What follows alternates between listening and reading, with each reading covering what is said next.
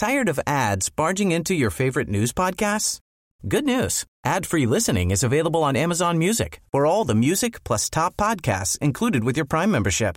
Stay up to date on everything newsworthy by downloading the Amazon Music app for free or go to amazon.com/news ad free.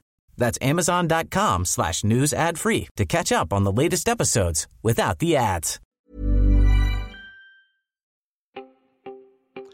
Welcome to the Help Desk for Friday, the 19th of February. My name is Peter Wells. And Tess, I thought we were going to have a nice quiet end to the week. What happened? Yeah, that's pretty much what most of Australian media was saying at around 6 a.m. this morning. Like, what is going on? When they woke up to find news that Facebook was going to stop people from sharing news on its platform. And they did threaten this way back last year, and this is again in response to the proposed media bargaining law. This is Facebook putting its cards on the table, but it still came as a pretty major surprise yesterday. And it also took a while to figure out what it meant and how it would work. I mean, my phone still looked normal for a few hours and then things started disappearing. So basically now you can't share news links, and a whole bunch of profile pages of media organizations were wiped clean. And it's not just media orgs. There were other news adjacent services, I would describe them as sort of health services, and like the BOM, they've all been scrubbed clean as well. Gizmodo... Cricket Australia, there's a whole bunch of, strange things, like the Sydney Dance Company, anything that kind of has an official... I guess whatever the Facebook equivalent of like a blue tick seems to have gone. Yeah, a whole bunch of charities as well, like way to look like a villain, Facebook. Take away the domestic violence hotline details. But Gizmodo is actually keeping a very long list of the pages that have sort of incidentally been caught up in this. And it does seem like it's an error. I think Facebook is going to restore those pages and unwind that. Yeah, they have said that the current ban is further reaching than they meant, and they'll be. I guess they flicked the turn off everything switch, and now they're just going to slowly start putting the ones that were caught up back. But as Andrew Birmingham of Witch50 noted, basically Facebook is an advertising technology company that says it can discern the intent of a buyer within a millisecond. So it says it's so damn good, it knows which ad to show someone within, less than a second of what they're doing on Facebook. But it can't tell the difference between a news website and a hospital. Yes, indeed. Or it can't find any way of blocking any hate crimes or racism or COVID-19 misinformation, but it can shut down an entire country's news organisations. And a lot of people are still trying to work out exactly what this means and if it's permanent for news. Maybe it's just a bargaining tool.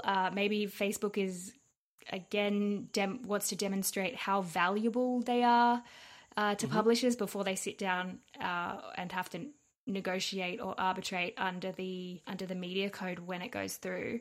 And a lot of people, probably no one listening to this podcast, had the reaction today of, who cares, I'm not on Facebook anyway, or doesn't matter. Yeah, that was me. Yeah. But it is a big deal. Like, it's a big part of the information ecosystem in Australia. Yeah. It's been hard to try to figure out. I mean, if Twitter, for instance, didn't allow news on its platform, then I would be lost. I wouldn't know what to do. So I do feel the pain, but yeah, I'm not caught up in it. And yeah, I guess like Google is search. You go and you're specifically looking for information, but Facebook is much more of that incidental scrolling, coming across things.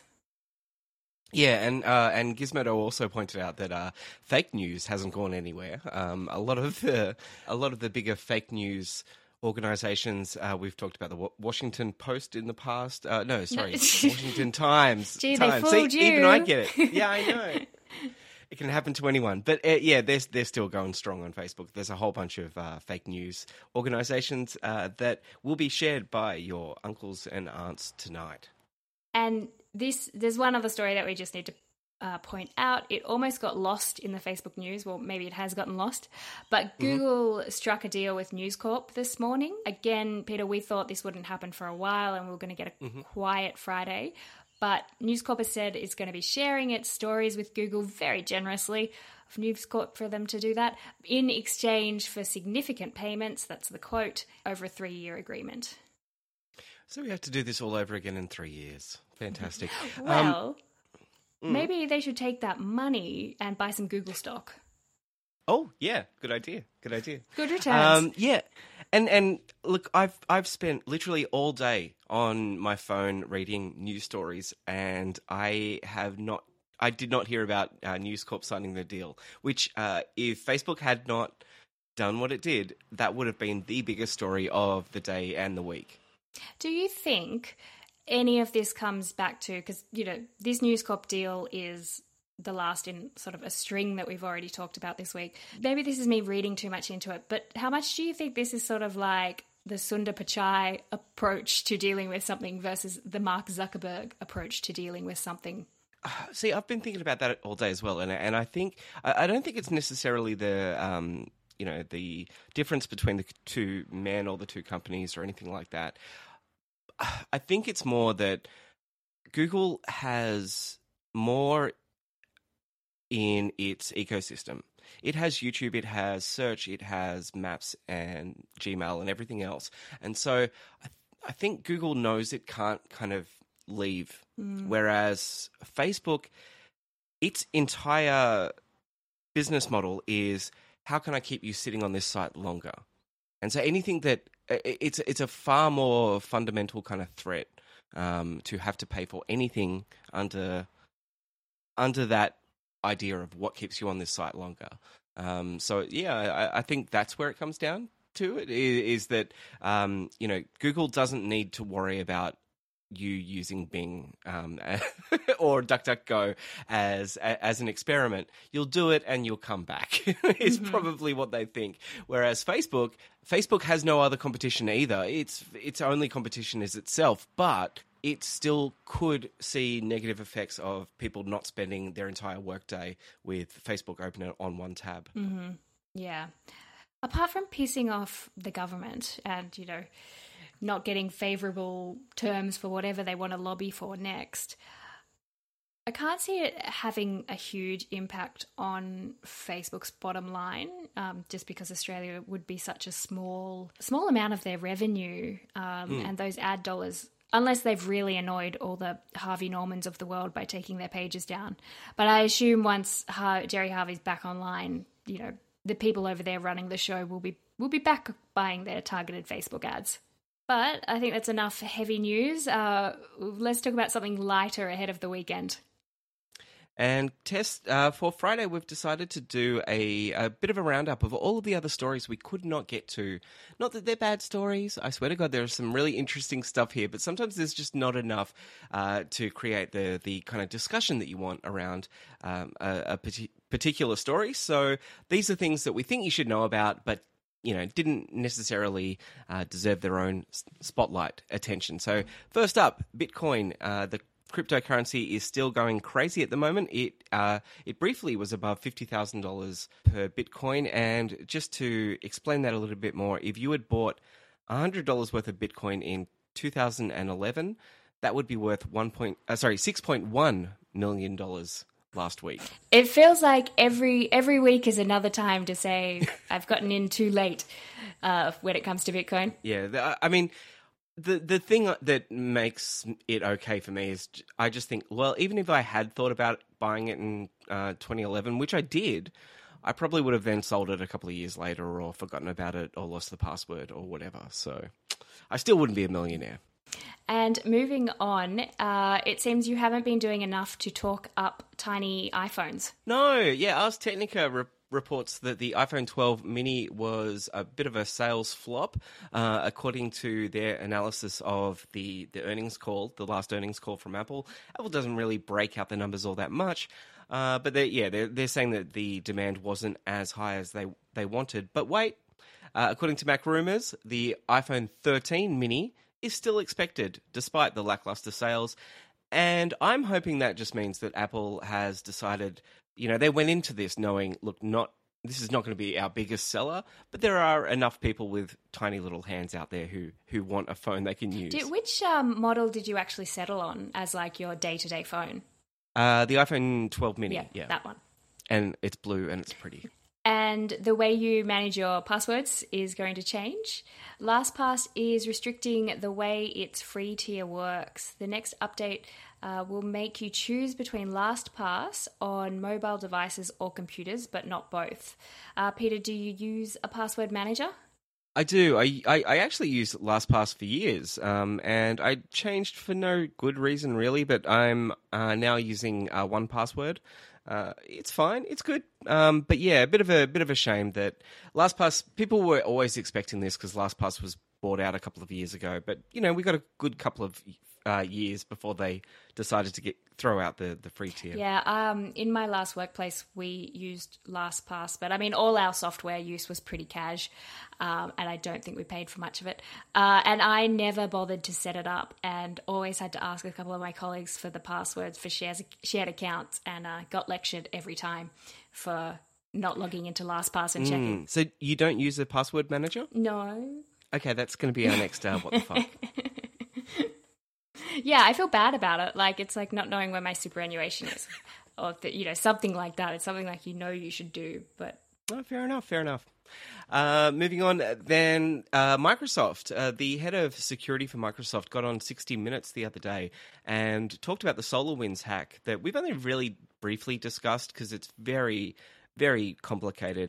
Check out the podcast Risky Business if you really want a good deep dive into all of this kind of stuff. But Microsoft said that this was one of the most sophisticated attacks he has ever seen, and that he basically kind of described it like a series of dominoes that had to fall in certain ways at certain different security vendors.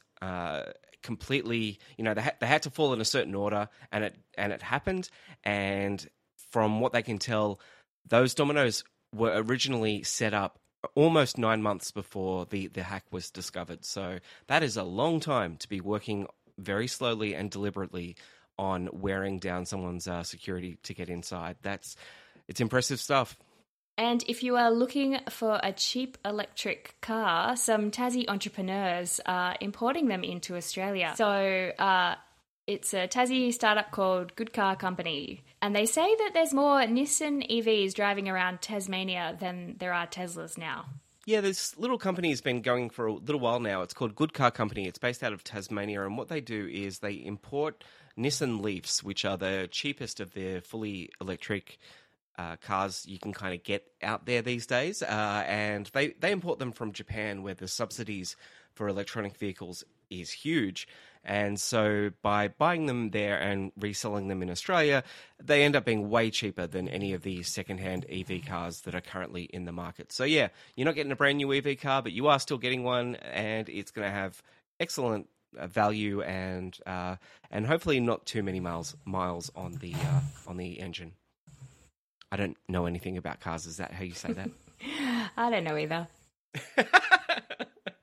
And Parler is back online after being kicked off AWS servers in January.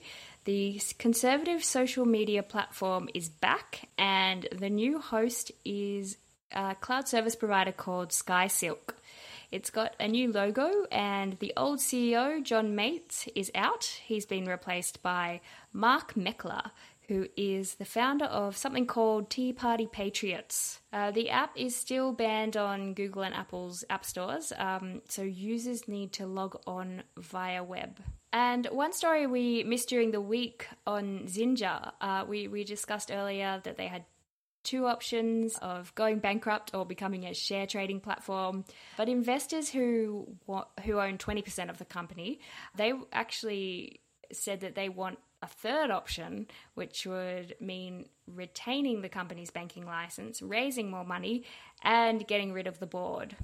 And the investors are quoted in an article on the Sydney Morning Herald saying that the banking license is actually the most valuable asset the bank has. So technically they haven't handed it back yet. They just said they were going to give it back and closed everyone's accounts.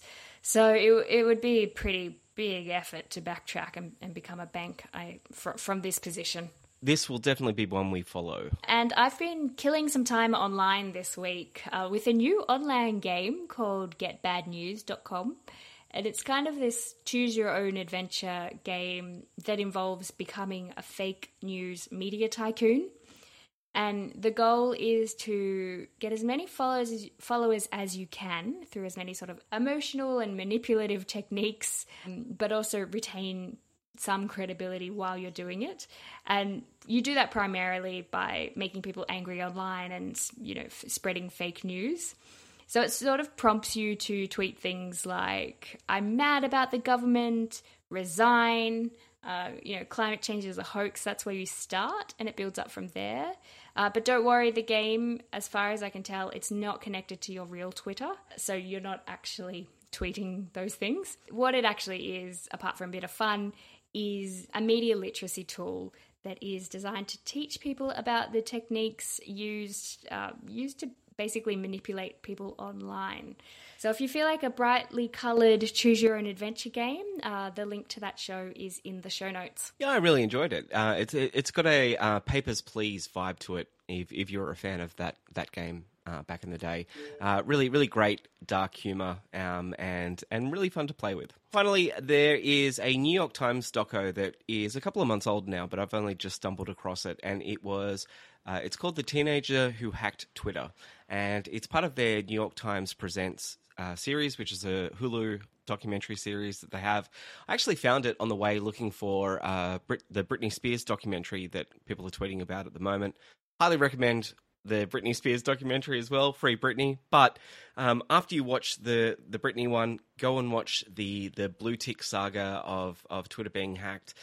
It's such a great, beautifully well-made documentary, and there are no programmers like that Facebook one we talked about earlier in the week. Is this the hack with like Elon Musk and Jeff Bezos, that one? Yeah, the one where all the famous people were trying to sell Bitcoin for a couple of hours. Gotcha. Yeah, and it's just wonderful the way they it's a series of escalating events. It plays out almost like a screwball comedy where the hackers involved, like one of them's like a 12-year-old in the UK who had no idea what he was doing and then freaked the hell out when he woke up the next morning and saw all of the accounts tweeting about Bitcoin. So yeah, beautiful little moments like that. That's good. Got the weekend watching planned then. Indeed. You may need a VPN or some other way of discovering this stuff, but it's well worth the hunt. Anyway, that's all we have time for this week of the Help Desk. Sorry to step all over you there, That's Tess. Okay. I was going to, cut us off as well. Well, you have a fantastic weekend. We've got lots to read and watch over the weekend, and we'll speak to you next week. See ya. See ya.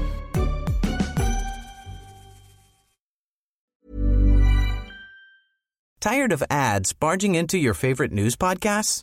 Good news. Ad-free listening is available on Amazon Music for all the music plus top podcasts included with your Prime membership. Stay up to date on everything newsworthy by downloading the Amazon Music app for free or go to amazon.com/news ad free. That's amazon.com/news ad free to catch up on the latest episodes without the ads.